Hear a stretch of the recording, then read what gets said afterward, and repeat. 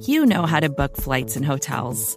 All you're missing is a tool to help you plan that unbelievable travel experience. That's why you need Viator. Book guided tours, excursions, and more in one place. There are over 300,000 travel experiences to choose from, so you can find something for everyone. And Viator offers free cancellation and 24/7 customer support for worry-free travel. Download the Viator app now and use code Viator10 for 10% off your first booking in the app. Find travel experiences for you. Do more with Viator. That's the night that the lights went out in Georgia. That's the night that they hung an innocent man.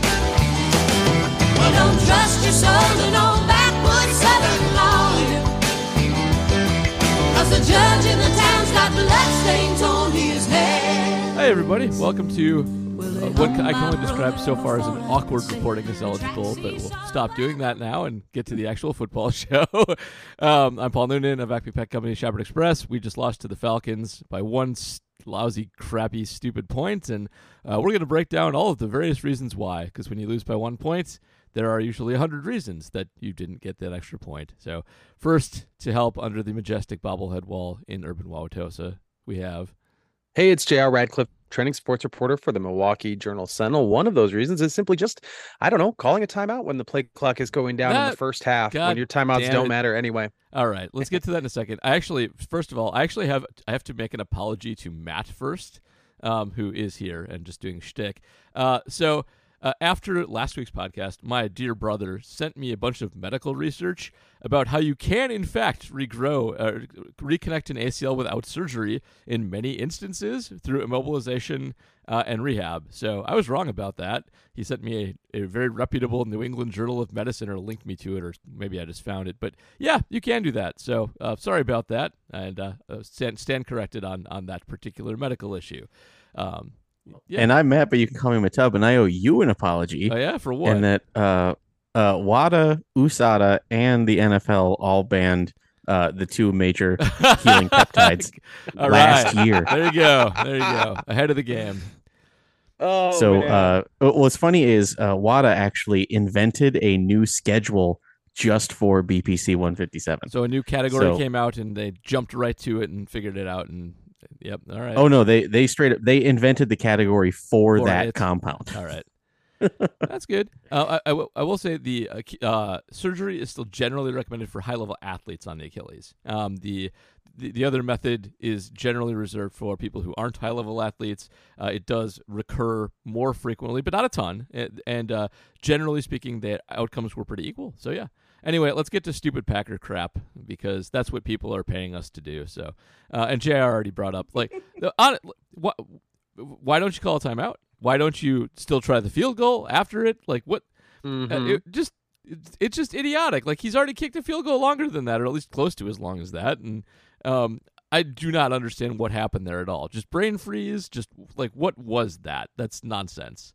I'm still mad. Now, I do think it's fair to point out that at the end of the game, do the Falcons then kick the field goal? They don't, because they're down by 4 points or whatever. What they were down 2, they would have been down 5. So they end up going for they get the first down because all they had to do was get a mere yard on 4th down, and the Packers front couldn't stop anybody. They scored the touchdown, and this doesn't matter. That's true. That's how I envision it happening. So it's not really the thing. But I said this to you in the aftermath, like, it's going to take some getting used to for Packers fans watching them play stupid, and that's just, like, they're going to get outskilled in many cases. This is, while you go 1-on-1 on the road, and you have to feel good about that when everybody is new, pretty much, this is a game they should have won. It's against a lesser team. They should have been 2-0 on the road, and they didn't because they made just really stupid plays. It was the running back going down when all he had to do was keep his feet, and it was that call, and it was the defensive coordinator, and they were just like, that's unusual. It's usually because Aaron Rodgers tries to do something that he didn't need to do, or I don't know. It's just usually not this level of sort of let down. This one made me madder because, so you're right. There's going to be a lot of sort of just lack of precision things with a young team. Like not everybody's going to be on the same page. Everybody's got to learn like work habits and stuff like that. But the field goal bothers me because so the penalty, whatever, that can be an on-field just dumb thing. You don't take the time out.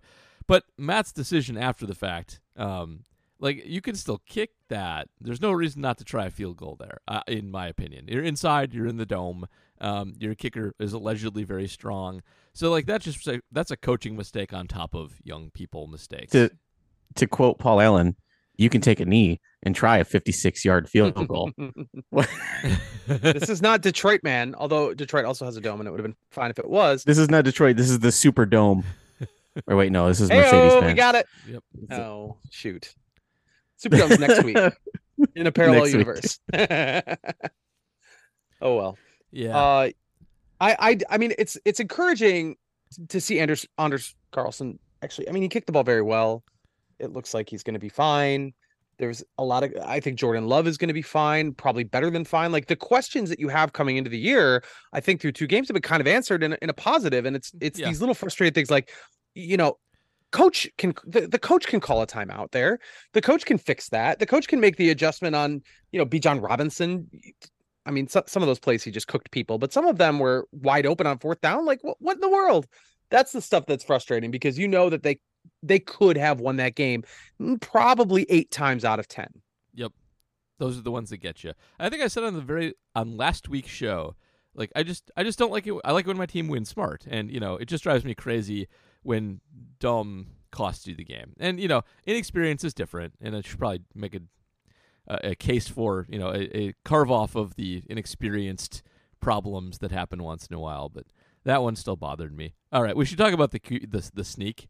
Because mainly it was funny. We should talk about because it's funny. I actually have a question about air quotes, hard air quotes. So sneak. So much meme. I have a question about this that I don't know the answer to. So, why did he dive over the pile when he didn't have the ball, right? Because if he had the ball, it would have been snapped, and it wouldn't. He did. Okay, he didn't have the ball, but so did you guys hear Jordan's post game? I did not. What did he say? So he took full credit. He said that he forgot the word to check to the. So like he was expecting to like in one motion grab the ball and dive.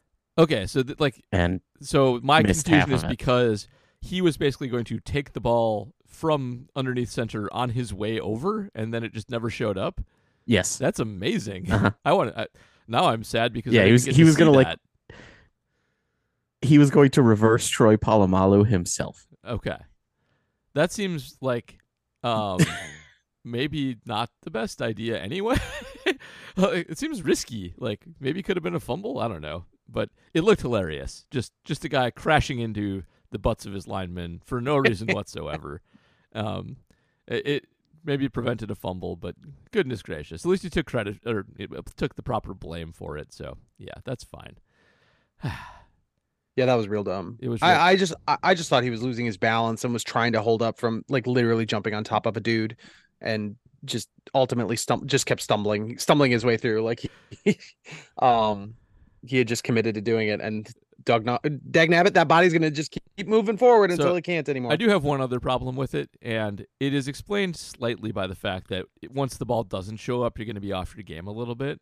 But if it was all in one motion, the fact that nobody else was moving, I feel like he should have gotten further. Like, I feel like he should have gotten all the way over the pile. Nobody was trying to stop him. Like, the fact that he barely picked up he didn't really gain a yard, despite nobody was trying to actually prevent him from picking up a yard. It's concerning to me. That's all. I just wanted to throw that in. AJ Dillon, Jordan Love handshake. You got to get more than a yard, kid. We have lots of AJ Dillon, Jordan Love handshake. Jordan Love holds out his hand. AJ Dillon falls on his face, and injures an offensive lineman upon doing so. Oh my goodness! Yeah, no, but it was the turf. It was the turf, Paul. Oh, the turf got him. Yes, I mean, it's like shoving somebody out of a window and then blaming the ground for killing them. That's pretty much what happened there. True. Yeah. The best kind of correct. I was gonna say that's kind of correct. I swear I have referenced this before. The Chatterbox radio channel on Grand Theft Auto 3. Have I referenced that to you guys before? No. Okay, so Grand Theft Auto 3, PlayStation 2, had a channel that was just supposed to be talk radio, and it was a bunch of comedians doing shtick. And this one guy calls in and he goes, "It is a scientific fact that you can't die from bullets. You can die from cardiac arrest that may come on if you were penetrated by a bullet, but you were not killed by the bullet." Okay. And I feel like that is just Yep, same thing. Elton Jenkins' leg It is. right there. Yeah. The problem is always our bodies failing in some way, shape, or form. If we jump out of an airplane, it's that our bodies could not maintain their mass. I mean, technically, it's the body's fault, I guess. Not strong enough. Yeah, yeah. It's somebody's fault. That's right. And that That's body's right. that body's AJ Dillon's. I imagine if maybe Mason Crosby against Detroit when he had his famous meltdown, trying to imagine a game where somebody has the least amount to do and fails worse than how AJ Dillon did in this game. Like they did not ask him to do a lot, and he did less than that because he also managed to injure a lineman unwittingly, of course, but like, I don't know, guys. He's that just was he's a big guy. He's like a 250-pound running back made of solid muscle, and he just has no balance or push at all. It's like just all wasted. It's hard to watch because it just is. It's cognitive dissonance. Like you see him crash into the line and expect people to move backwards, and instead he just falls down. It's insane. And yeah, he was awful in this game. 15 rushes for 55 yards is like the most AJ Dillon running back line of all time. Like if you don't stare too hard, maybe it looks kind of okay, but really he's getting like 3 yards a carry, and that's no good. So he is a 3 yards in a cloud of dust superstar. Ugh, God, he would so be bad. awesome in 1945. And the main thing about it is like they win the game with average running back play. 100%. He just put him in bad down and distance repeatedly. He failed to get those crucial small yards. He hurt somebody. Like just random average guy wins this game. Doesn't need to be Aaron Jones. Just needs to be halfway competent, and they just don't get that from him enough. Then on the other side you have like Bijan like being like freaking Batman out there, just making AJ look like he's running in molasses the whole game by comparison to really, really highlighted how bad he was. Yeah. Brutal juxtaposition. I am curious if you like, don't they have to move on? I mean, you know that AJ Dillon is my guy. He's the priest of page views. But we talked about running back. Part of the reason that you don't want to pay is because there's so many guys who can do basically the same types of things on the elite end and the bad end. Like you can't afford to have somebody who's just straight up bad at that job, because you can find somebody off of the street who can do it. So I don't know how much longer they can stick with him. I mean, the Jonathan Taylor stuff suddenly makes just way more sense. Yeah, maybe they know. I don't know why they keep throwing him out there, but maybe they do know. But yeah, you should have a short leash on your running backs because you can always find another one. I do wonder how much the second round status has kept him around, but it's almost over. Like there's no reason not to throw somebody else out there and see how they do at this point. Last week he was even a halfway decent pass blocker. This week he was not. So he didn't even do that well. There wasn't even secret AJ stuff he did well. Just bad all around. Just a disaster. He did have one catch for 8 yards on a dump off, but like anybody could have done that. Literally anybody could have done that. Yeah, but he caught it though. He did. He caught it. Okay, fine. He caught it. So I was having this conversation with a coworker who's not a Packer fan, and he was like, like, how do you replace Aaron Jones? And I was like, oh, you just draft him. Do you know where Aaron Jones was drafted? Yeah, like people talk about Aaron Jones like he was like like they talk about him like he was a top 10 pick. Like, no, you can find Aaron Jones in the 5th round. Yeah, because we did. There's one on the Jets practice squad right now, just waiting for somebody to grab him. So, Zaza Zavavavan. Yeah, that guy. What's that guy's name? I mean, I can't pronounce normal names. I'm not going to pronounce that name. Starts with an X. Valadez is his last name, which is a fun last name. We should get him. But we have Patrick Taylor and Emmanuel Wilson. We could also just try one of those out. One of them is probably average. Both of them are probably average. Just do that. All right. Man, this game is tough. Yeah. Also, Bijan Robinson. I don't. Do you think are there things they could have done to stop him? Because he was really, really, really good. It's just like he ran through guys, he ran around guys. it did feel like at some point there maybe could have been something there, but I don't know. Like maybe he's just that good. We should probably talk about how much of this was Joe Barry and how much of this was just the build of the team that Brian Gutekunst has put together. Because this is not a visual medium, as we say, and I have a Twitter picture up there that I didn't even bother to paste in of them being in a very wide 3-man, very light front, and that's Joe Barry's fault. But also, like, there's no big, heavy run stopper on this team. Like, they're pretty limited in being able to put out a run-stopping lineup. They don't really have it. Like, it's Slayton, and that's kind of it. And like, if somebody wants to run big power against you with a good offensive line, I don't think there's much Barry can honestly do about it, especially without sacrificing extra bodies. Most teams can stop the run by beefing up their front. I actually think the Packers kind of have to bring like safeties way up and dedicate more people to hitting holes to do it, and that exposes you to bad things down the field. So this game, I don't think Barry was great. I think he could have been a little bit more creative. But fundamentally, Atlanta just realized, like, we can just maul them. We're just bigger than they are, and that's what they did. And I don't know what they could have done that much differently. People were getting themselves out of position. People were getting run over, and there's not a bunch of 350-pounders to throw out there.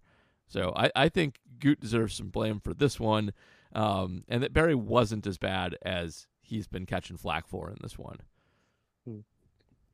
Untrained eye tells me that Desmond Ridder.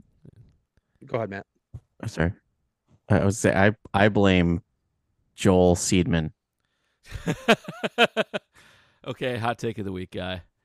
I mean, Enigbari's not a run stopper anyway, but feel free. Yeah, but Enigbari, not the run stopper, had a clear shot at Ridder on 2 different read options. And just whiffed. And fell down or whiffed. Yeah. By the way, to what Matt is referring, he got blown off the line. Yeah, if you didn't watch Hottest Take of the Week, JJ Enigbari over the offseason was working with a well-known quack, and that is the case. So that's the blame here. Untrained eye also tells me that Desmond Ridder, or at least the Falcons in general, did a good job of figuring out how to address the pass rush. He did get rid of the ball quickly, used his legs when he had to. Packers pass rush was really good. That's the trade-off of not being able to stop a running back to save your life. They could get to the quarterback, and they did, but that was the first half. And then in the second half, they found a way and obviously exploited like the famous, Rashawn Gary being unable to set the edge on Ridder there to score that crucial touchdown. Yeah. I mean, but things melted down. If you want to see the problem with Rashawn Gary, I think that's the play to show people. he also tripped Rasul Douglas. Poor Rasul. Maybe even would have hit that tackle. Yeah. I mean, I think it goes without saying there's a huge indictment. The Falcons went for it on 4th down twice in that game when the game could have ended, and almost a third time. And I actually thought they were going to snap it the third time when they ended up kicking the game-winning field goal. They lined up on 4th down knowing that they could get the yards, and absolutely did get them. Absolutely. It wasn't even close.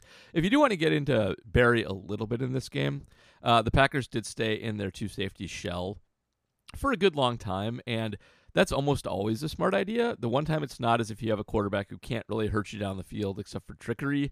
And Ritter's got a bad arm. It's not really their game. They hit like 2 or 3 shot plays a game, usually on like the flea flicker type thing that they did, not a kind of a straight like 9-ball. And so they maybe could have cheated the safeties up a little bit more and dared them to beat them deep. It's just even doing that, like Drake London was such a monster, it just bodying Jair out there that I'm not sure that works either. So, yeah, just a tricky matchup for him, honestly. It's weird to run into a team that runs the ball 70% of the time and hits some of the Packers where they hurt, but that's what you got here, and they almost won anyway, so could be worse. Where are we on how much we blame defensive players who can't catch the football? Because there were 2 instances that were pick sixes. Quay Walker, who did have a pick six last week, so, 1 out of 2. And Jair, of course. And who knows if they would have actually been pick sixes, but it sure looked like that was a possibility. Yeah. I've always maintained that we as a society are a little harder on those guys because the last thing they're expecting is for the ball to be in their breadbasket. And at the same time, it just looks optically so bad when they just don't hang on to those balls. The Quay one looked really bad. Hit him right between the numbers. And defensive players' job 1 is to stop the Quay one did not hit him in the numbers. Did The Quay one hit him in the face, whatever. Okay, still, it was no. If you take a screenshot of the Quay Walker drop and you compare it to, let's say, a certain play from an NFC Championship game, it actually looks exactly the same. All right. Let's not do that. But I am waiting for the first interception to just stick in someone's face mask. That's going to be money. Yeah. But that was close. That one was like real close. Nice. I do think you're right, JR, that their job is first to stop the ball, knock it down, whatever, and second to catch it. And, if you're not expecting it, it's a lot harder. Receivers have the benefit of knowing the ball will be here at this time, and I've been working on catching it all day. And defense players have to read and react. It's totally different. You whip your head around, there's a ball there. So yeah, they should be cut a lot of slack. But, man, if it hits you in the face mask, you probably should have seen it coming. Literally. Yes. And where are we on how we feel about David Bakhtiari not playing in this game? Well, I wish that I made as much money watching football as David Bakhtiari does. I think we all do. Can I just say I realize the popular sentiment and what's happening here. I am actually giving him the benefit of the doubt. I do think there's a very good possibility that he couldn't play this week because he just wasn't feeling, his knee just sucked. And I think also if you're going into this game, if you go into the season expecting to sit him, let's say at some point 5 games this season, this one makes a lot of sense. Even you can even throw the turf in there, but like you should be able to beat Atlanta without him. Like I don't even think.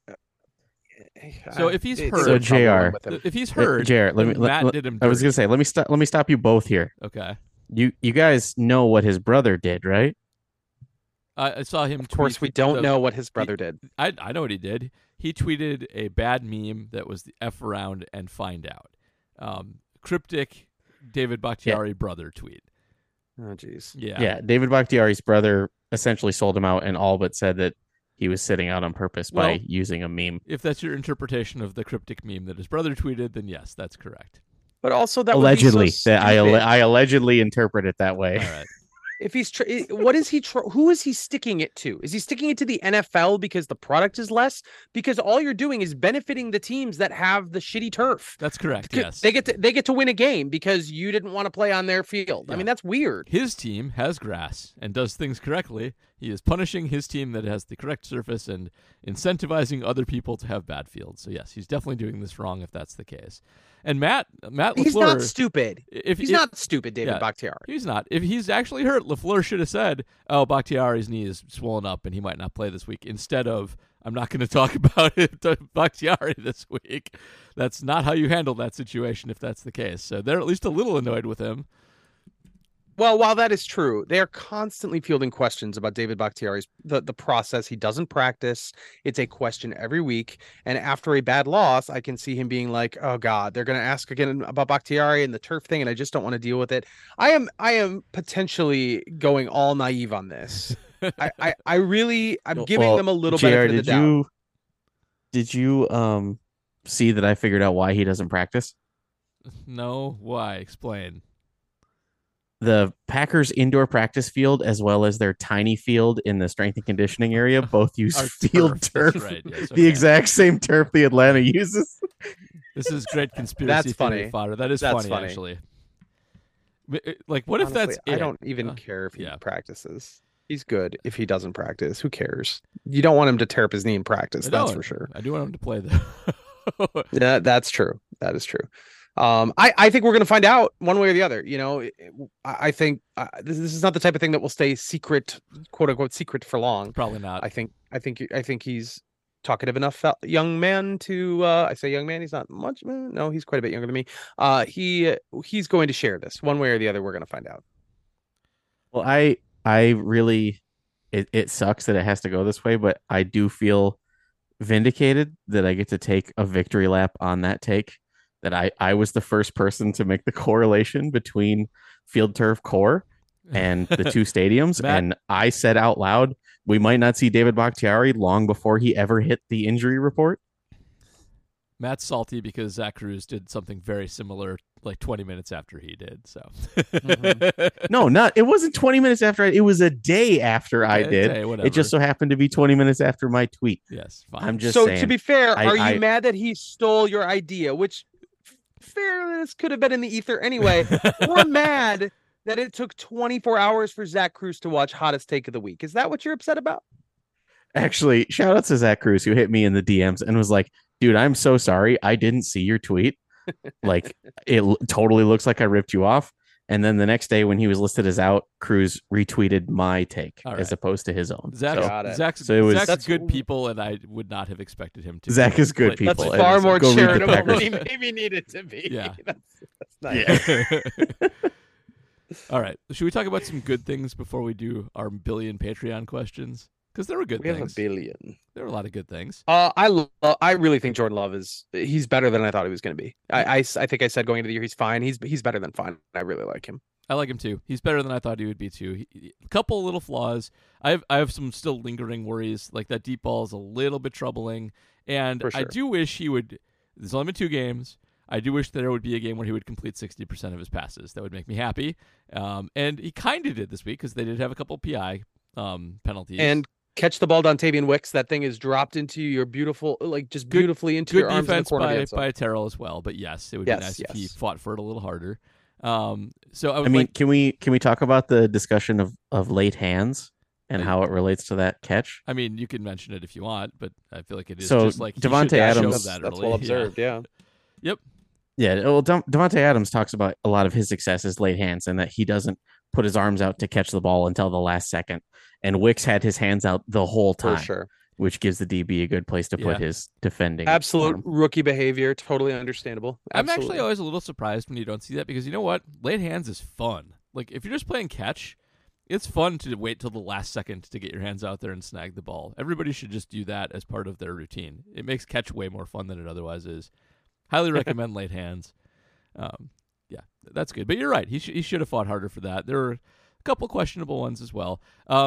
Love is ranking poorly in a lot of like advanced accuracy metrics, but he also like is 3rd or 4th in the league in depth of target. He's throwing the ball down the field. He's doing a lot of high leverage throws, and it's working. They hit big plays every game. They hit penalties every game. They've hit some big over the middle plays. So this is fine. This is so far sustainable as long as everybody keeps doing it. But I still like the easy ones to come a little easier. But yeah, I totally agree. Like he's looked way better than I expected him to. He is in great command of the offense. He still almost always makes the right read. Love what I've seen so far. He's been great. And then there's Jaden Reed. Yeah, and your poor DMs. Your poor DMs. They're not too Paul. bad. I wrote like a thing after the fact, basically like, here's why I'm probably wrong about Jaden Reed, which, yeah, fine, that's true. I was right about Dontavian Wicks too, so that. But yeah, if you put Reed in the slot, which is where he plays 100% of the time, and alleviate some of the problems with his catch radius, it just like he's such a great athlete. He's so explosive with the ball in his hands. Like you can work with that. He's going to be a good one. Yeah, I'm also sold on Reed. I mean, this is one of those Michael David Smith things where like you're going to leave those tweets up. But I also and you're going to get dunked on it for years. I also wrote a bunch of stuff like, here's why I might be wrong about this pretty much right away. And then here's why I was wrong about this like 2 weeks later. Let he who believed in Rashawn Gary from day one cast the first stone, I say. Anyway, I'm fine owning that one. Also, like, this is an interesting receiver class. This is going to be one to study a little bit because a lot of the smalls this year are turning out to be much better than they have in the recent past, including some smalls who were drafted in the last 3 years. Like Jordan Addison's been dynamite so far. Zay Flowers has been dynamite so far. And they were obviously very, very well regarded and, went very high in the draft. But like Tutu Atwell is playing super well. Like the tiniest man in the world is playing super well for the Rams. Smalls seem to be finding a bit of an advantage now. And some of the larger receivers seem to not be finding as big an advantage now. So I think that's a trend worth keeping an eye on too. And Reed is right in that trend and doing very, very well. So small receiver, year of the small receiver is underway. Well, unless you're a large receiver matched up with Jair Alexander, then you're going to have some success. Make some hay. That's true. I mean, is it the body size thing, or is it like Jair just really looking like he doesn't care? Because those look like effort plays. Well, they might be effort plays, but he has now, I think, a solid history of struggling against bigger receivers. And I think it might get into his head a little bit. And I think he likes to be physical. Like, he's a tiny guy who likes to be physical, and I think some of that doesn't work and makes him frustrated. So I think it's a little of both. Royce Newman had a good game, guys. He did. Kudos to him. I regret to say. Yeah. No pressures allowed. Stepped in, played well. We should give credit where credit's due. We've ripped Royce a lot. When he has a good game, we should mention it. So he was excellent.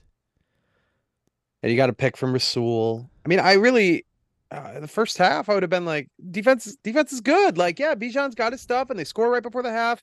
A shame they discovered Drake London is on the team, but like, I would have thought this is going to be an okay defensive game. And then everything kind of fell apart in concert in the second half. But as bad as Jair was, I think Rasul was almost equally good because he had the pick.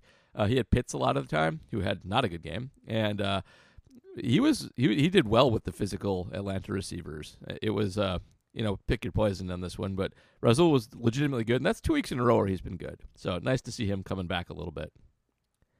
Yeah, I gotta say, I wasn't a big believer in Rasul Douglas sustaining it. I thought that first season with the Packers was based entirely on turnovers, a little bit of luck, a little bit of smoke and mirrors, but he's sustained it, man. Yeah, he has.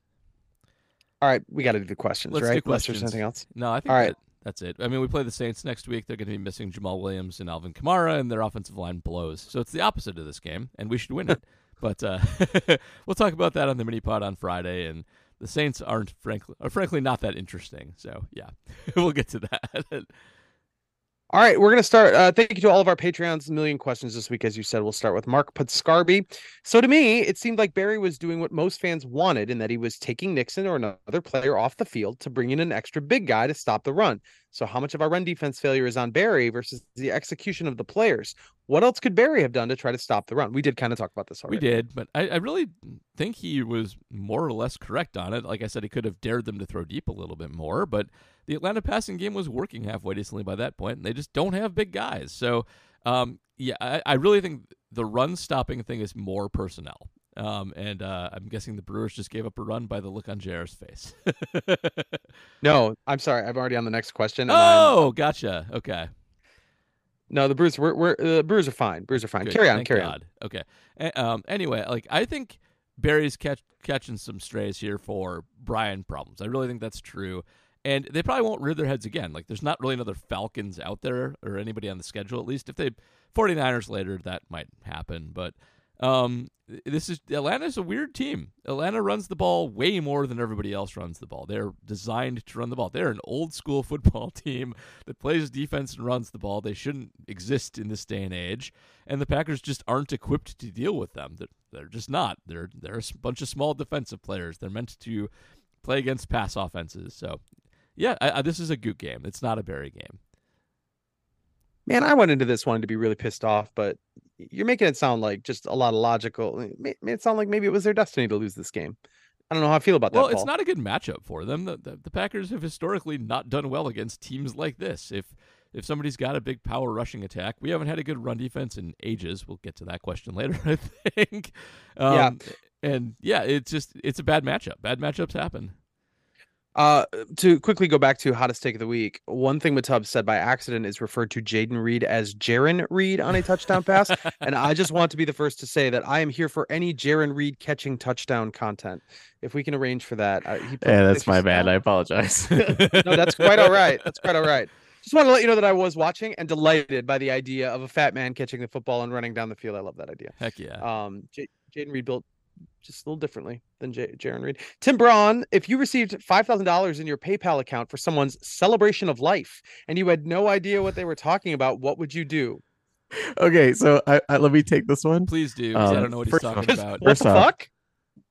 Okay, this is from the Discord lore. This happened in the Discord earlier this week. That explains that.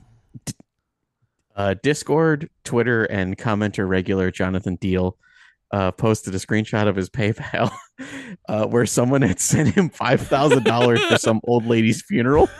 Oh my God. And he was like, what the hell? And it was from like a state that he has never even stepped foot in. And so he's Googling. This was a several hours affair. So it turns out he has the exact same name and incredibly similar email address to the funeral director. And so they paid him for the funeral to someone with the same name. Wow. Okay. And you know what? But like, shout outs to him. He tracked down the real person, sent the money back to the person who sent it to him originally. No harm, no foul. And because it's PayPal friends and family, no money lost. That's good. So John, great dude. What I would do is go, that's weird, and then spend it. So yeah, you would not. Somebody is grieving. You would not do that, Matone. Really quick, I'd be like, hey, Janet, I'm sorry that you died, but your grandson's a dumbass. Thanks for the money. So what Jonathan did was the correct thing to do in this case because it was so much money. Everybody should be aware of the PayPal scam, though, if they're not, which is somebody sends you a bunch of money and then allegedly on accident and then asks you to send it back and then reports it as a poor transaction. And then PayPal will go and take it from you again. That is a common scam for somebody to get paid twice, and you don't want to fall for that. So do your due diligence if you run into PayPal mispayments. They can, in fact, be scammy on a somewhat regular basis. I mean, could you interpret that as somebody is pre-apologizing for murdering you, and they want to let you know they feel bad about it? Good. Here's $5,000. You're dead later today. I don't know. That is I hope I'm not killed by like the rhyming assassin. Here's $5,000. You're dead later today. I'll meet you on the street and you'll be laying at my feet. Donald Anderson says, sorry about the Hicks-Wicks mix-up last week. Far be it from us to get on anybody for mispronouncing a name, so no harm done. Yes, the Yosh Nyman family that we are. Sorry about the Hicks-Wicks mix-up. I think it was an autocorrect victim. In the spirit of industrial sites everywhere, this team has gone 0 games since receiving a personal foul. Is there a statistical/analytics case for defensive players after deeper interceptions to just sit down and let the offense take over? Absolutely not. And also, did they get flagged for a personal foul in this game? I didn't think they did. I checked. There's a face mask on Jonathan Owens for 15 yards, but that's different, isn't it? Well, I mean, maybe he's just counting 15-yard penalties. Okay, I guess that is a personal foul, isn't it? It is also a personal foul, right, yes. Right. And, so there is and one. It's that man is not a real safety. No, he's not. Okay, but still, like, no. My content people they're not it. It's fool's gold. It's fake content. Gold, yeah, you're gonna have to come up with some new ones. Look, JR, what you need to realize is all of that is smoke and mirrors, and all you need is love. Anyway, after an interception, especially a deep interception, you absolutely do not want to just go down and take a knee and let the offense take over. Usually you have a lot of space to operate, and usually you can gain a lot of easy yards by attempting some kind of return. And fumbles actually don't happen that often on returns. When they do, they stick out. They're high profile. Sometimes guys catch the ball and carry it in a stupid way, and that sticks in your head too. But by and large, you can get a lot of easy yards on returns. You're going against people who are not used to tackling, who are not going to keep their lanes. Also, I'm sorry, I need to interrupt here. Yeah. The game that no one can ever stop talking about, the stupid Seattle contains an example of this. It does. Where it went poorly for us because he sat down. Yep. All true. Why would you ever ask this? No mas. Speaking of which, Julius Peppers is going to be in the Hall of Fame this year. I don't know if anybody is aware of that, but good. You think he's going to make first ballot? Are you is that a serious question? Is there any debate that he won't? I assumed he would. He's awesome. Okay. Well, no, because he's going up against Josh Sitton and Jordy Nelson. Oh, that's a good point. Good point. Yeah.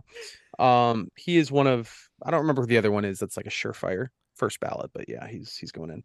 PJ Wessel says 1 win, 1 loss. 2 good examples of good offensive scheme, though. Is it going better than it could have with Aaron? Yes, because Aaron doesn't have a foot.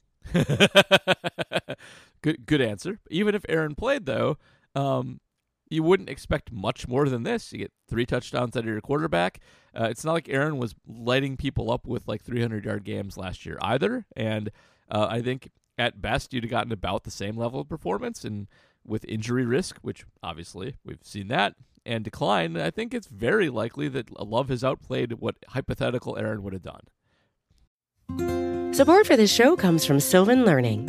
As a parent, you want your child to have every opportunity, but giving them the tools they need to tackle every challenge, That takes a team. Now more than ever, educational support tailored exactly to what your child needs can make all the difference. That's why parents have trusted Sylvan Learning for 45 years as the ultimate teammate in their child's educational journey, instilling in them a love for learning and a passion for reaching the next level. And Sylvan's Insight Assessment can identify gaps in learning and areas that could be of concern for your child. It's a 360-degree view into your child's learning that you can't find anywhere else, and helps ensure that your child didn't miss something in school that might put them at a disadvantage in the future.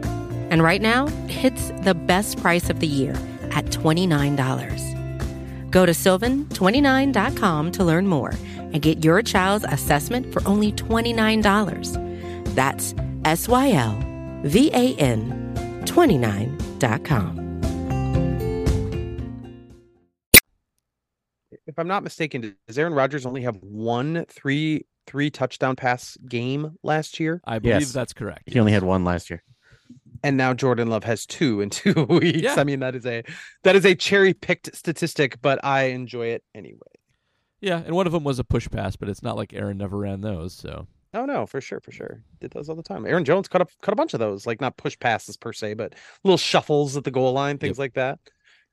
Okay, Scarf 21, on a scale of 1 to 10, how worried are you about the defense? Unlike the offense, the team invested so much into the defense and it was largely healthy. While one can attribute offensive shortcomings to inexperience and pretty much a massive overhaul, with the defense, it is the same story every year, year in and year out. Even if Barry does have a short leash, would replacing him actually change anything? From Capers to Pettin to now Barry, the defense has been an exercise in futility that has spanned for over a decade by now. So this is the dumbest thing I'll say on this podcast, but I'm actually kind of optimistic about the defense going forward, only because this is like the biggest run team you're going to have this year. Like Atlanta really is designed to beat like the Gutekunst lineup / Barry coaching philosophy specifically. Like next week, if they have a bad game against New Orleans, then you can worry about the defense again because that's going to be a scheme problem. They're built to stop the Saints. They really are. And there's not a big rushing attack left here. Like I don't like the Raiders if they get it together a little bit, but like it's a bad year for running backs. You just played the best running team you're going to face by leaps and bounds. Everybody else is kind of bad. Maybe it's Saquon on the 11th, but he's behind a terrible offensive line. He's dinged up too. It's not till December 11th, so he's got time to heal. Yeah. But like this schedule is not filled with good running backs and good rushing attacks. I guess they have Eckler, but he's always banged up. He's banged up right now, I know from my fantasy team, and that's still not a good running team. It's just he's a good scat back. So I think they're well designed and pretty talented to face who they have to face, and I think they might be okay. They've only played the Bears and the Falcons. We have very little sample for this. We have the trash offense of all trash offenses and super run offense. So maybe they're still going to be bad, but I kind of like how they're built for the rest of the season. So yeah, we'll see. Could be wrong. Barry, if Barry's consistent about anything, it's always letting you down. But we'll see. Could be okay. This might work. Good transition to Case of the Sunday Berries. Today's performance made one thing clear. The Packers made a huge mistake letting Kurt Benkert go. They should immediately kick the tires on Kaepernick. No interest in either of them as a QB, but don't you think one of them could manage to teach Nixon to take a knee? Also, people sadly seem really upset about this game, so I'm going to clarify that this is a joke. I kind of knew it was a joke. Yes. Okay, but seriously, Nixon was literally having to jump to catch the ball to keep it from going out the back of the end zone and then taking it from 9.5 yards deep. But, I honestly think I would rather him risk potentially getting stopped at the 17 for the potential of him busting one wide. Yeah, I mean, if you're going to have an all-pro kick returner and you never use them, at some point you want to take the Ferrari out of the garage. But he comes out of the garage a little too often, perhaps. But I don't know, man. Yeah, should maybe pick his spots a little bit better. But honestly, I'm kind of fine with him doing that. And if they have to start at the 20 instead of the 25 every once in a while, not that big a deal. All right. Patrick Detmer, I haven't read A.J. Dillon's new book, Quadzilla Finds His Footing. When the setup has already got you laughing and you're not even at the punchline yet. But after watching the game yesterday, I can only assume the plot is about a plotting little dinosaur who loses his footing, falls on top of his friend, a giant brachiosaurus, and bruises his friend's MCL in the process. Quadzilla and his friends are now stuck playing with a far less imposing Tyrannosaurus, and he must learn how to run over 1-yard marker lines without tripping over them and injuring his teammates. The question is this: can the title of a children's book repeatedly troll a fan base any more than this one has through 2 weeks of the season? Nope. Jeez, that is a good question. It cannot. The follow-up sequel is actually going to be Quadzilla successfully trucks a linebacker. Which he also did that. It should be pointed out that AJ Dillon did kill one man in this game, but he needed those yards. Yeah, he did. Here we go. Old man on a bike in Shirlington. I'm an old man who rides a bike to and from work, so I understand Bakhtiari's desire to take a weekend off from physical activity. Granted, I'm not on a 4-year, $92 million contract to play football on Sundays. But after witnessing Bakhtiari lash out at AstroTurf all week, I was not surprised when he came down with a case of don't want to workitis in Atlanta. Will Bakhtiari have a miraculous recovery next week in Green Bay? Will the coaches call Bakhtiari out on this AstroTurf if this AstroTurf illness pops up again this season, or it is truancy? I think he'll play next week. I don't think he'll miss the home opener if he can at all go. And I think this is going to be tricky for them to navigate because, if nothing else, Bakhtiari has plausible deniability. He can always claim his knee is acting up. He's been doing it for a couple of years, and for all we know, it does act up with some regularity. It seems like it was a bad injury and that it's never going to completely heal. It's bad, you'd like to be able to call him out for it if he is in fact taking those off, but it's a tough place to be. That gets really contentious. That gets into grievances. That gets into potentially arbitration, and that's messy too. Where I'm at is if he plays this week, then I am calling shenanigans. Why? He has to miss this. He has to miss this week. He has to miss a game on grass, or I am going to forever say that he sat out on purpose to be a whiny little baby boy. I don't know. I don't think this is enough sample size for that. He no, played. That's where I'm at. I think after how much of a stink, and the other thing that bothers me is the lack of consistency in his stink.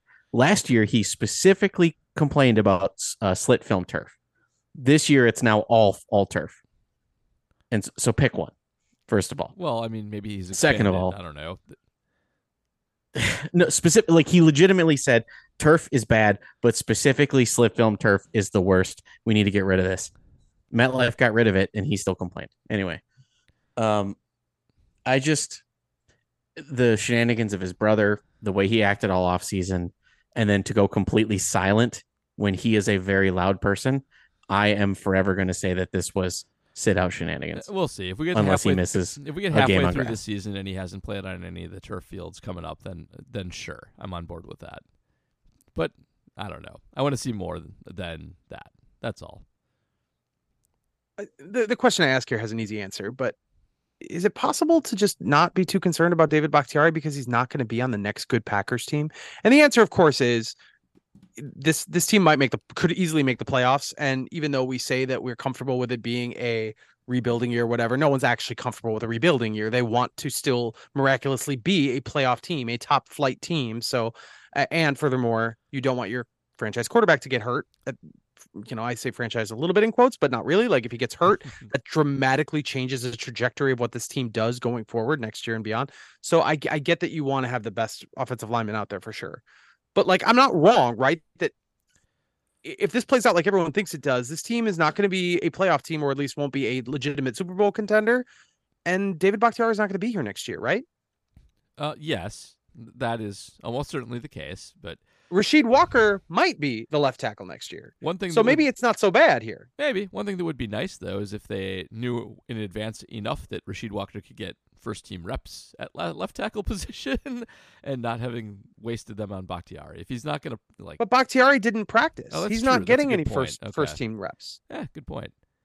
Yeah, I guess it doesn't matter fundamentally in the long run, other than, that 0.001% chance they're actually a contender, which is not the case. So, yeah, I guess that maybe the best strategy here is to just ignore him but it's still kind of obnoxious. They do pay him quite a lot of money to play left tackle. Right. Is he a Hall of Famer? An NFL Hall of Famer or a Yes. No, he's a Packer Hall of Famer. Is he an NFL Hall of Famer? I don't think so. I don't either. I don't think he's got There is an argument that he was the best offensive lineman for at least a year, maybe two, at his position in the NFL. There's an argument for that. There is. I don't. He's got. Is it 2 or 3 All Pros? I think it's only 2. It might be 3. Okay, I think. So his big draw was that he had more All Pros than Pro Bowls. He is. And I think that now that he's a name and now that he's loud, he's going to have Pro Bowls. Yeah, he's got 2 AP1s and 3 AP2s and 3 Pro Bowls. Oh, that's pretty good, actually. Yeah, the Pro Bowls are that's a small number. That is a big deal in Hall of Fame voting. But the All Pros. But didn't he had 2 first team All Pros before he got a Pro Bowl? No, not correct. He had a Pro Bowl in 2016. First AP1 was 2018. So. What? Yep. I think he's a fringe case. I don't think he's a Hall of Famer. So I don't think he is for longevity reasons, but he actually has a good 8-year. I think you could make an argument of peak value plus enough longevity. But for me, that's just a little bit short, and I wish he would have played a hair but that's the thing is more dominant. The moment that Terrell Davis was let in, I think the longevity argument goes out the window for everyone. I mean, oh man, because you now have precedent for a 4-year window. You cannot compare positions in Hall of Fame voting in the NFL. And I know that you're very hung up on Terrell Davis. I agree he should not be in the Hall of Fame, but like it's not. There's 270 some dudes in there. There's no extrapolation. It's all very much case by case, and it's compared by era. There's no way that anyone's going to look at Terrell Davis and say, well, this guy only played 4 Terrell Davis was. Yeah, Terrell Davis was the best running back in football for 4 years, and then disappeared. That's right. You don't have to argue that case with David me. Bakhtiari was the best left tackle in football for 7. I hear what you're saying. I agree on Terrell Davis, but no one is extrapolating Terrell Davis to other players in the modern era of football. Not. No one is doing that, especially at different positions. Yeah. Well, damn it, they should. Just because you're mad about it. I agree. He should not be in the Hall of Fame. Made Wiley, second to last offensive drive, 3 straight runs with Dillon. Is that what actually lost us the game? Yes. Yes, it is. It is absolutely. It sure did. He's not good. It's bad. Dillon. It's Dillon failure. It's play calling failure. Like you run out the clock by getting first downs, not by running plays. And good God, like I think. But when you were watching the game in real time, did everyone assume that was what was going to happen? Because it is what I thought was going to happen. Yes, everyone absolutely. We knew exactly what was going to happen. It was a slow, painful death that took an hour and a half of watching failed AJ Dillon runs. I feel like this reminded me of something though. Well, really quick, it was like 5 yards. That's not a bad start. Maybe they'll get this. And then as soon as the 4-yard carry happened, it was damn it, that sucks. They're gonna run him again. He's gonna get stuffed, and we're gonna punt. And yeah, that's exactly what happened. Because if you get to 3rd and 1, it's the most predictable thing in the world, and it was horrible. So, yeah. Yep. It's the John Kuhn dive, except less accurate. It's funny. So after he pushed that one pile for like 7 or 8 yards, I tweeted, AJ Dillon pushed a pile. It's a Christmas miracle. And then the next play, he got stuffed. So like, but this reminds me, the like, yes, it is your fault thing. So my wife is very interested in bootleg Packers merch. And she was looking at a shirt that was the Step Brothers portrait with AJ Dillon and Aaron Jones. Oh yeah. And this reminds me of the scene near the end of Step Brothers when they're like, "Are you guys getting divorced because of us?" And then she's like, "Oh no, not." And then the dad goes, "It is 150% your fault. You are the reason that this is happening." Like I want someone to say that to AJ. I personally leave a little bit of blame on Wayne Laravy's feet. I was not able to watch this game. I was driving children around on Sunday. Wayne Laravy led me to believe that was a first down on back-to-back occasions. Both plays, he said, "Hey, he got the first down," or did he? Don't do that. That's a Bob Uecker thing. Like, it's a striker, is it? Like, no, don't do that to me, because I felt in the moment, even driving around, like, I think they get the first down here. I think they might win. They got to sustain this drive. I certainly knew on fourth down or whichever third down, the second play that he missed. I certainly knew like if they don't get it here, it's bad news, and then he didn't get it. So Wayne Larrivee. But okay, but how great would it be for Wayne to be like, it's a first down? Actually, no, it's just a bit outside. I haven't heard Euchre say that phrase in a long time. He has occasionally gone back to that well, but alas, he seems to just do it in the movies.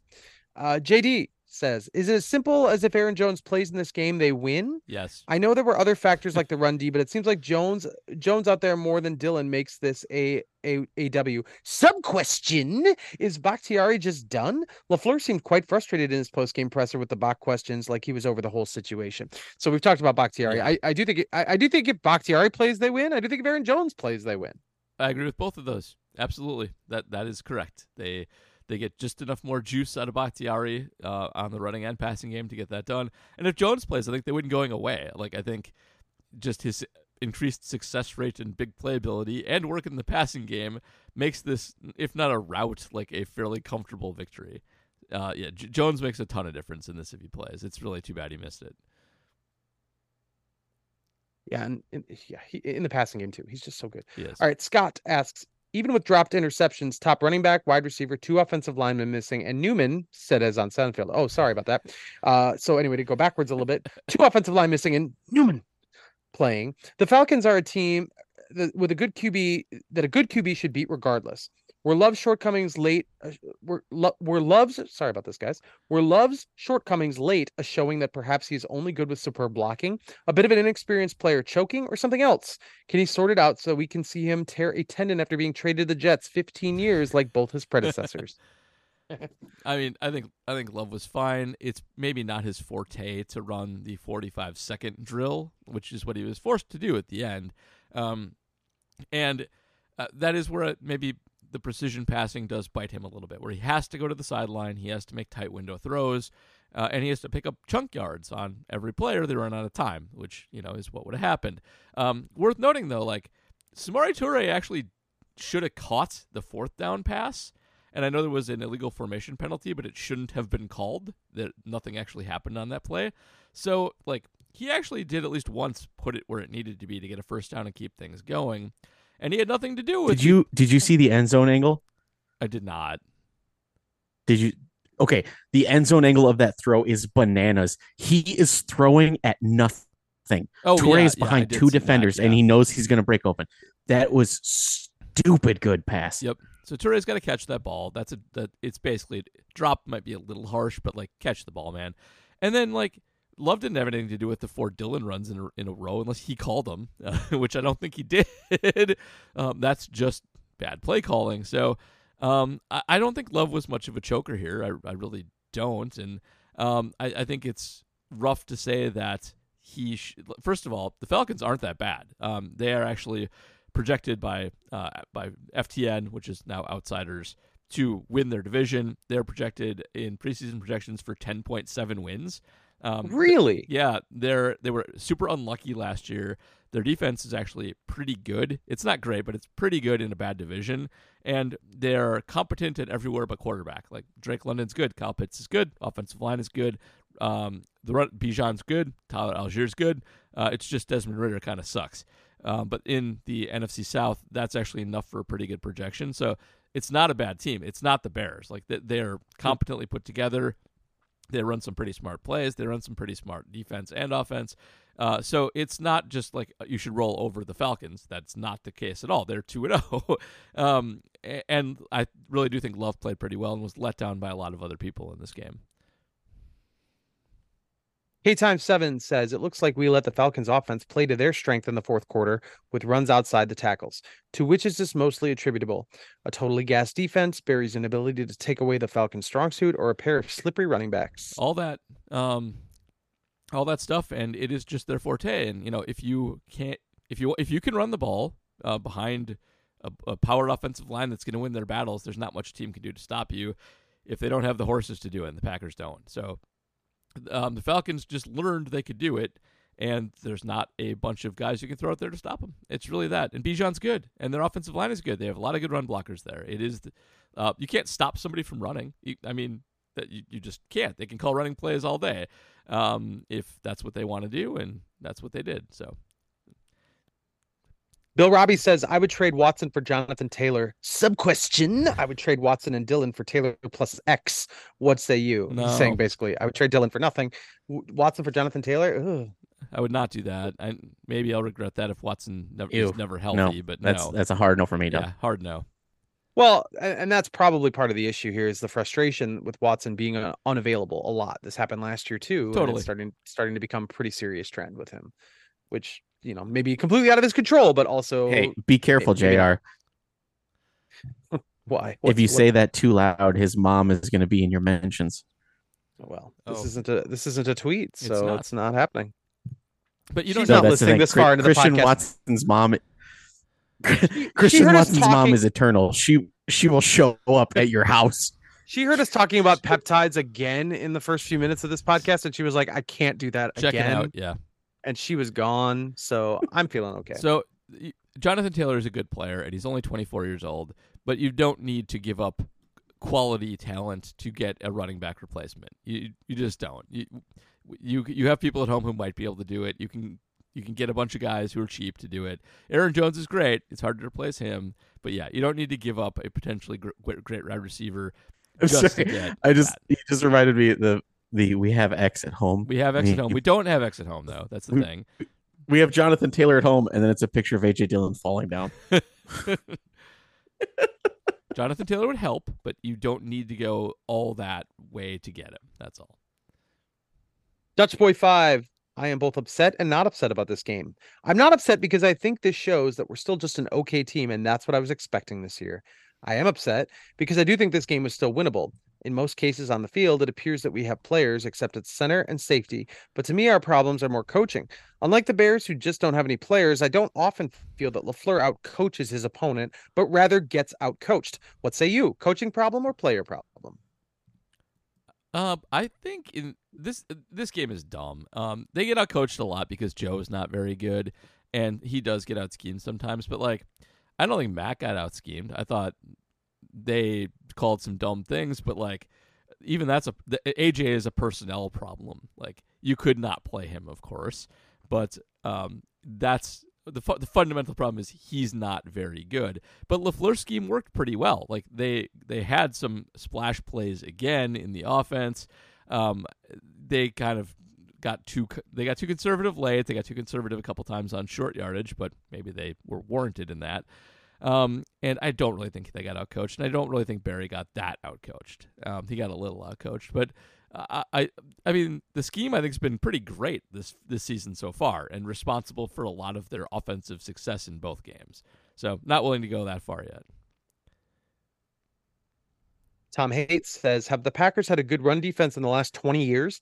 I know this league is much more passing oriented, but it seems like every time we play a team with a decent running back, we get shredded. Yeah, so 20 years, yes, because that goes back to 2003, and they did have good rush defenses. Oh, great. The storied 03 Packers. Well, in 2010 and in 2009 and 2010, they had good run defenses. I believe they had a pretty good one in 2014 as well, even though it got absolutely shredded in the playoffs. I think that for the regular season it was. But by and large, no. When they have, it's been outliers, and they do tend to construct themselves to be light and rushy and pass defensy and not run defensy. And they do tend to benefit a lot when they get the random Grady Jackson and Gilbert on their team. So there's lessons there. But yeah, it's a weakness. It's a thing. It's organizational philosophy at this point is to be bad against the run, and they could stand to be a little more versatile there. Yeah, I just don't know in the modern NFL if you can be both outside of having an all-pro at every spot on the field, and you just can't do that with the salary cap. Like that's not feasible. Let's just give up one crap safety for one big giant guy. That's all I really want. Sure, just one. Just give me one. You can do that. Well, they got plenty of safeties to offer. Yeah. Price Trozen, question prime. I'm going to be Johnny Optimist and ask you if you're like me and think the passing game is going to wreck Fools this season, especially when Watson is back. A little more polish and it's really going to shine. Sub question: what lame '90s song will JR always turn up on the radio and sing along to? Mine is All For You by Sister Hazel, 1996. Do I need to answer that immediately? First? Yeah, I assumed you're going to. Well, I right can. I mean, I was Googling if something was in the 90s while you did that. So huge fan of The Freshman. I'll sing that anytime it's on. 1997, absolute jam. April of 97, very formative moment. I still kind of like Push by Matchbox 20, which has gotten a little bit of a bump thanks to the Barbie movie. And then, but the real answer is the other day it came on Our Way to Church. Oh, it is like a direct portal to my childhood. I love it so much. It is a terrible song, and I love it with like every fiber of my non-ironic being. And that is One of Us by Joan Osborne. It is the lyrics are so bad. Hear that now. They're so bad, these lyrics, but the concept is interesting. And more importantly, this is a song that I heard on the school bus on the way home repeatedly back in 1995, 4. I'm not sure, but that is my jam. I love it so much. Yeah. They are going to, I think, be quite good when they get Watson back. It will increase completion percentage. It will increase everything. It will open people up. We can't wait to see it if it actually happens. I went and saw Guster. Yeah, I went and saw Guster this weekend, and there's some 2000s there, but mostly 90s. Not mostly 90s. 2 out of 3 good albums 90s. And they're right in my range for singing, so I belt those up. But my real answer is "Steal My Sunshine" by Len, which was released in 1999, and is a terrible song but super fun to sing. So, yeah, not a fan. Yeah. One of Canada's Canada's rare. Would you guys believe? Would you guys believe that my answer actually came on my Spotify playlist this morning? Yes, while I was driving to the plant. Because it can read your mind. Spotify totally can. So, the feature track from the 1995 Disney masterpiece, A Goofy Movie. Well, that's as performed by Tevin Campbell. Very good. Oh, I did not see this coming. Eye to Eye. Eye to Eye is great. I can see that. Yeah. So I will absolutely, dude. The key change at the end of the song hits so hard. It's a banger. I saw a study the other day that like key changes late in songs are like not a thing anymore. Like that it's like 1% of songs, and it used to be super like not 80% of songs, and that's sad. Key changes rule. Bring back key changes. I agree with you. That's a very 90s thing or 80s thing, really. Yeah. And I think also you find, and this is not a surprise, but with the songs are beginning a lot more quickly. There's no intro. It's just like get to the lyrics because people are going to change the channel or it's an algorithm thing or spot, like you have to get that song going immediately. So songs are starting right, lyrics are hitting right away. And, I like a good intro, The Freshman by the Verve Pipe. I love that contemplative guitar. So I guess my non-Disney movie answer would be 1997 Eagle Eye Cherry, Save Tonight. That's a good call. That's a good song. I'm a fan of that. Yeah. I did say, I believe I tweeted this out this past week, that I do believe Hey Soul Sister by Train has now achieved number 1 on my personal power rankings of worst song of all time. It is utterly unlistenable. I am on board with that opinion. You are not wrong. It previously, any Train song that. Oh, go ahead. Go ahead. Any Train song. I was gonna say any Train song that isn't Drops of Jupiter is not worth listening to. Well, I personally disagree. I actually like some of Train's early catalog quite a bit. Very late 90s and then early 2000s. Big fan, actually.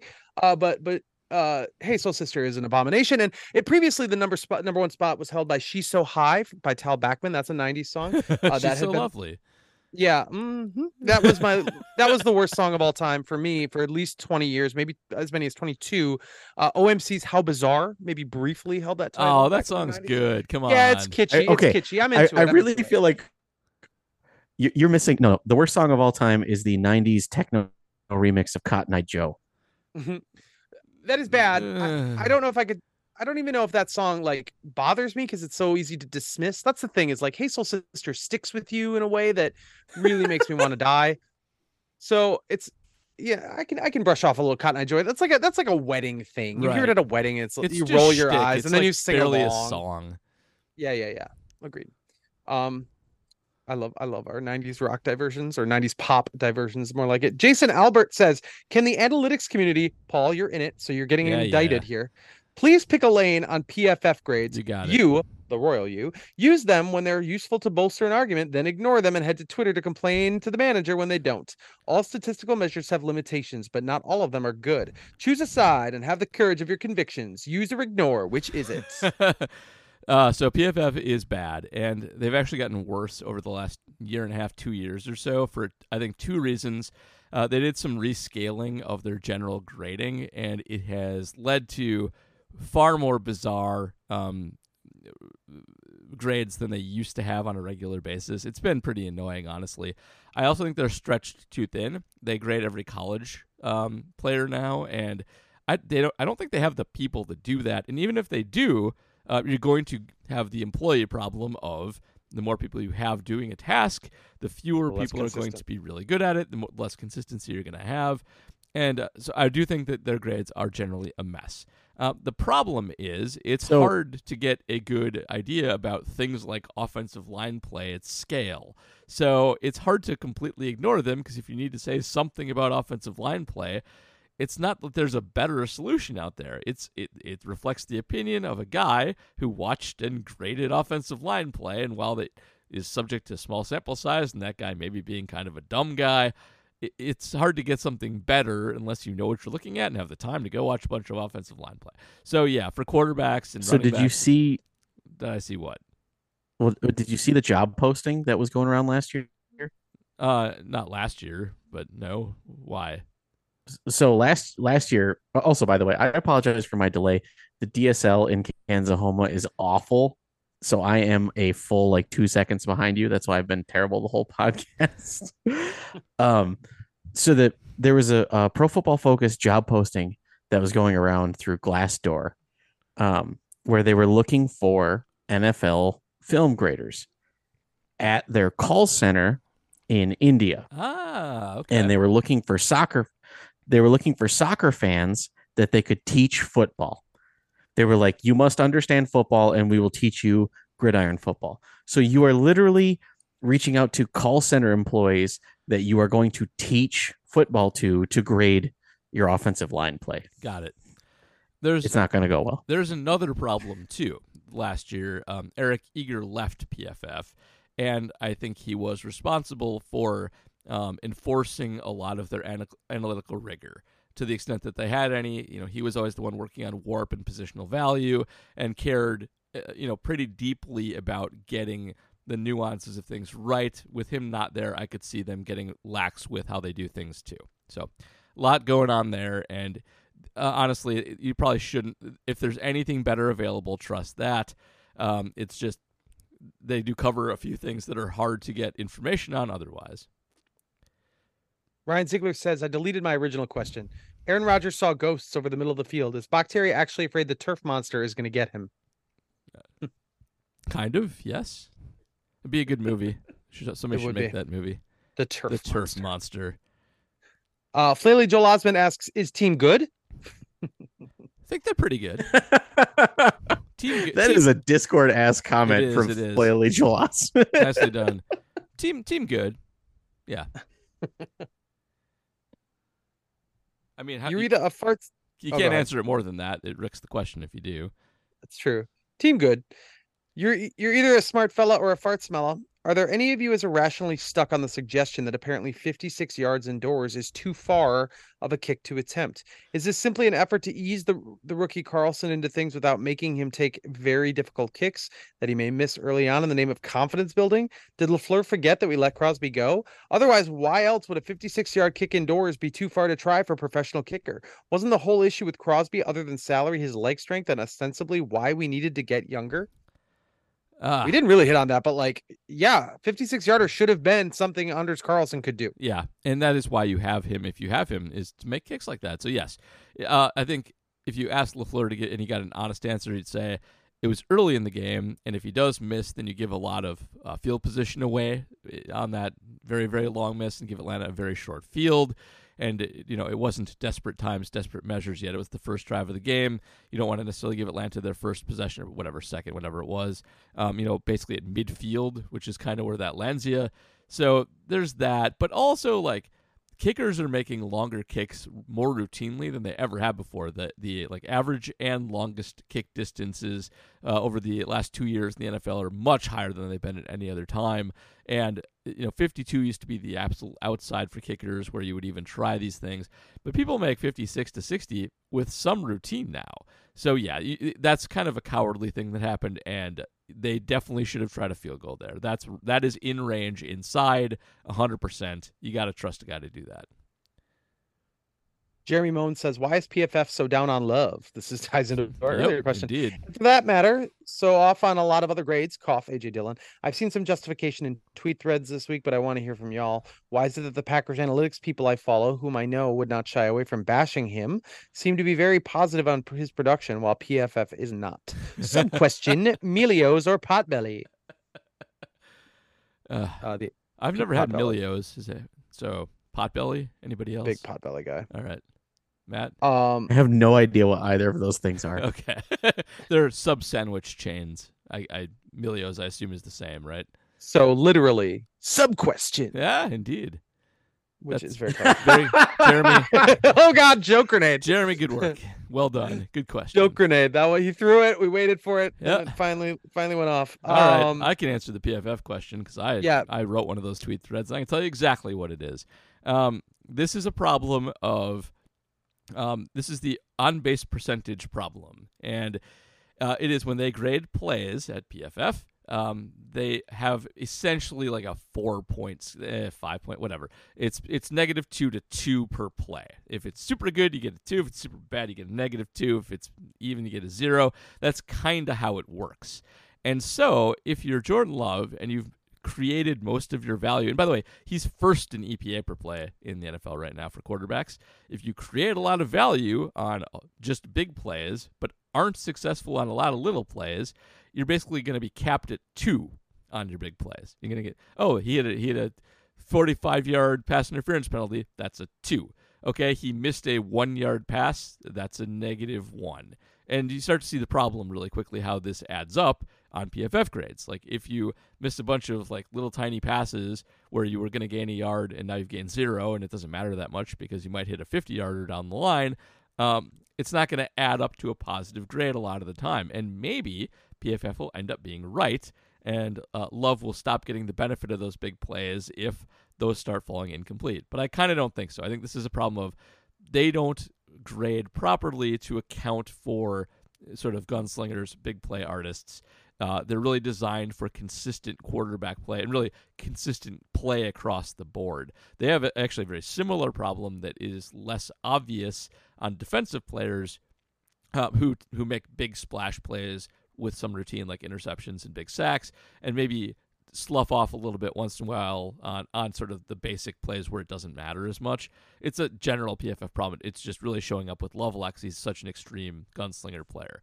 So it's sort of a function of, I call it the OBP problem because like on-base percentage in baseball treats a walk the same as a home run. Like either you made an out or you didn't.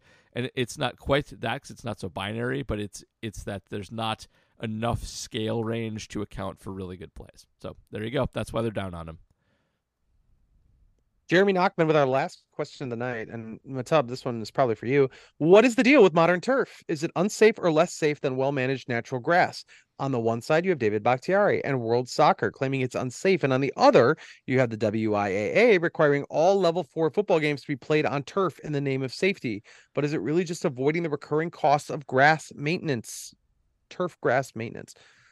Before you get started, I would throw in the WIAA has a little bit different thing. I mean, first of all, the level of ability maintained at high school football fields is probably not quite as good as it is in college or the NFL. So you're playing on some slick, gross, muddied up surfaces if you're playing on grass versus turf. That's all I want to throw in. Go ahead, Mattel.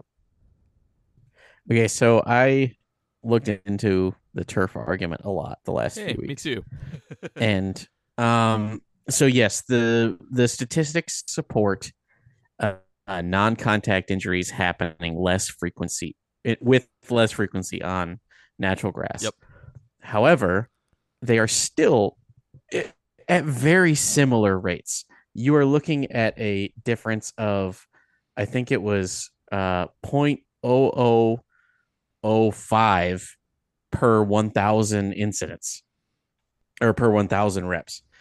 In terms of a difference, one was like the last 2 years was 0.0048 versus 0043. And there have been a lot of studies done on the modern versions of turf. Actually, very specifically, the reason I looked into this is because of the Field Turf Core, the one that Aaron Rodgers just got hurt on, the one that Atlanta uses, is very popular in the high school's field.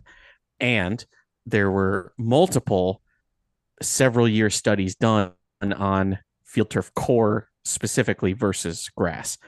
And they found no significant difference in non-contact injuries between high school grass and high school turf, but they said that the types of non-contact injuries were different between the two. So look, man, football is a dangerous sport. You are scrambling your brain every time you step out on the field. And so this kind of gets lost in the minutia of the overall danger of the sport. And I am a very pro-labor person, and this whole argument kind of sucks for me because it makes me anti-labor, and that it's like you have signed up for the quote-unquote gladiator sport. The risks are associated with it. Maybe just go out and play, and you'll run the risk of blowing out your knee. I'm sorry. So I read a lot about it too, and Matt's essentially correct. It's hard to do good studies on the topic because it's hard to get your sample really definitively there.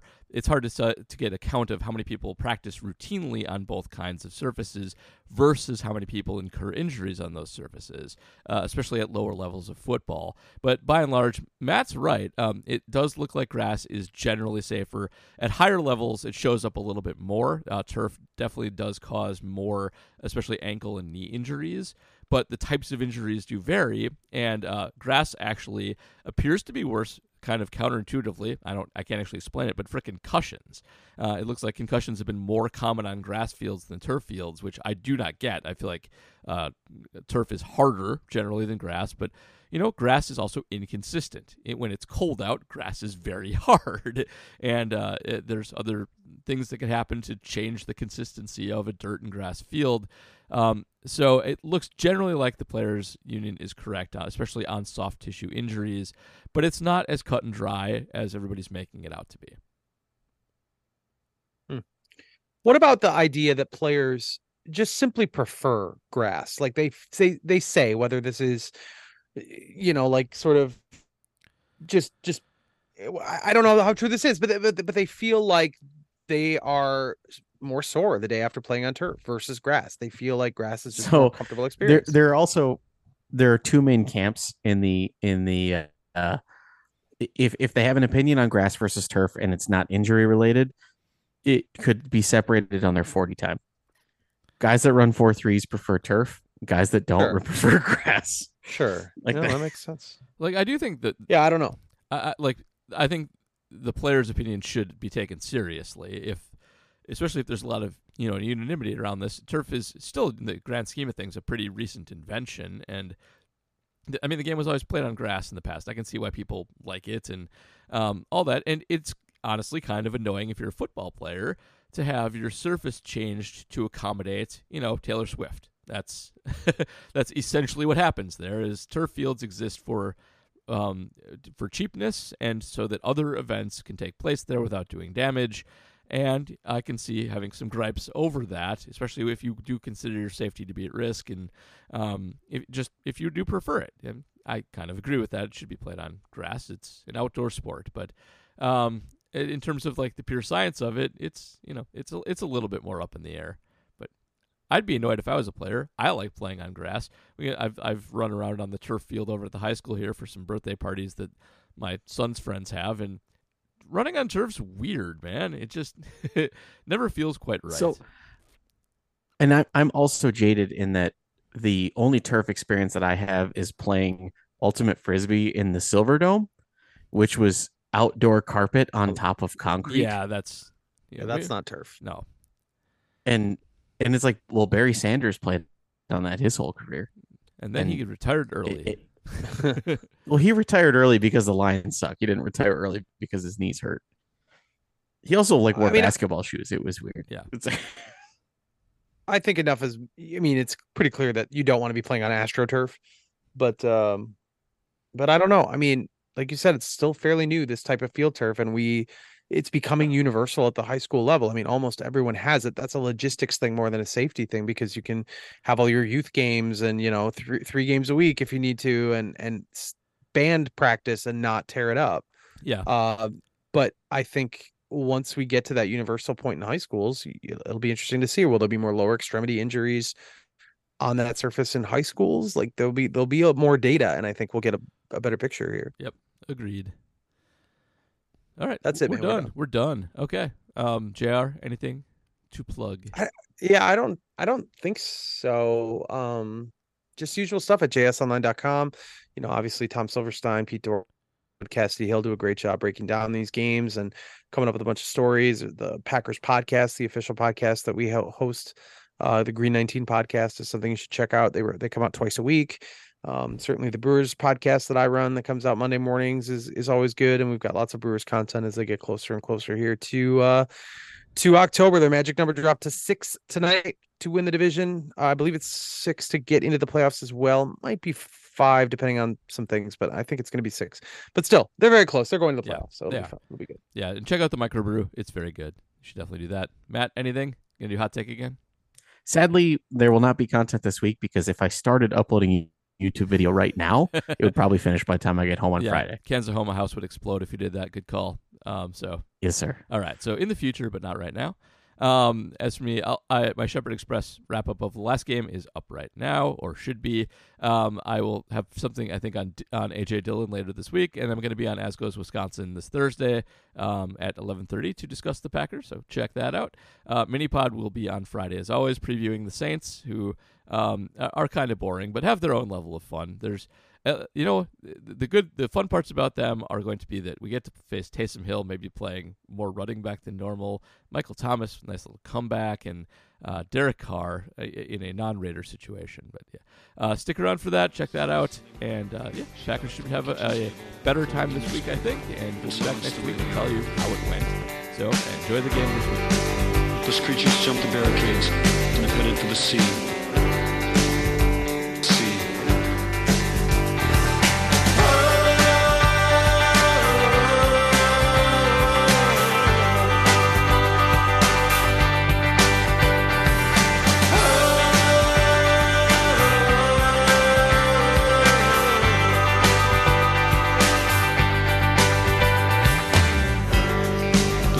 Jumped the barricades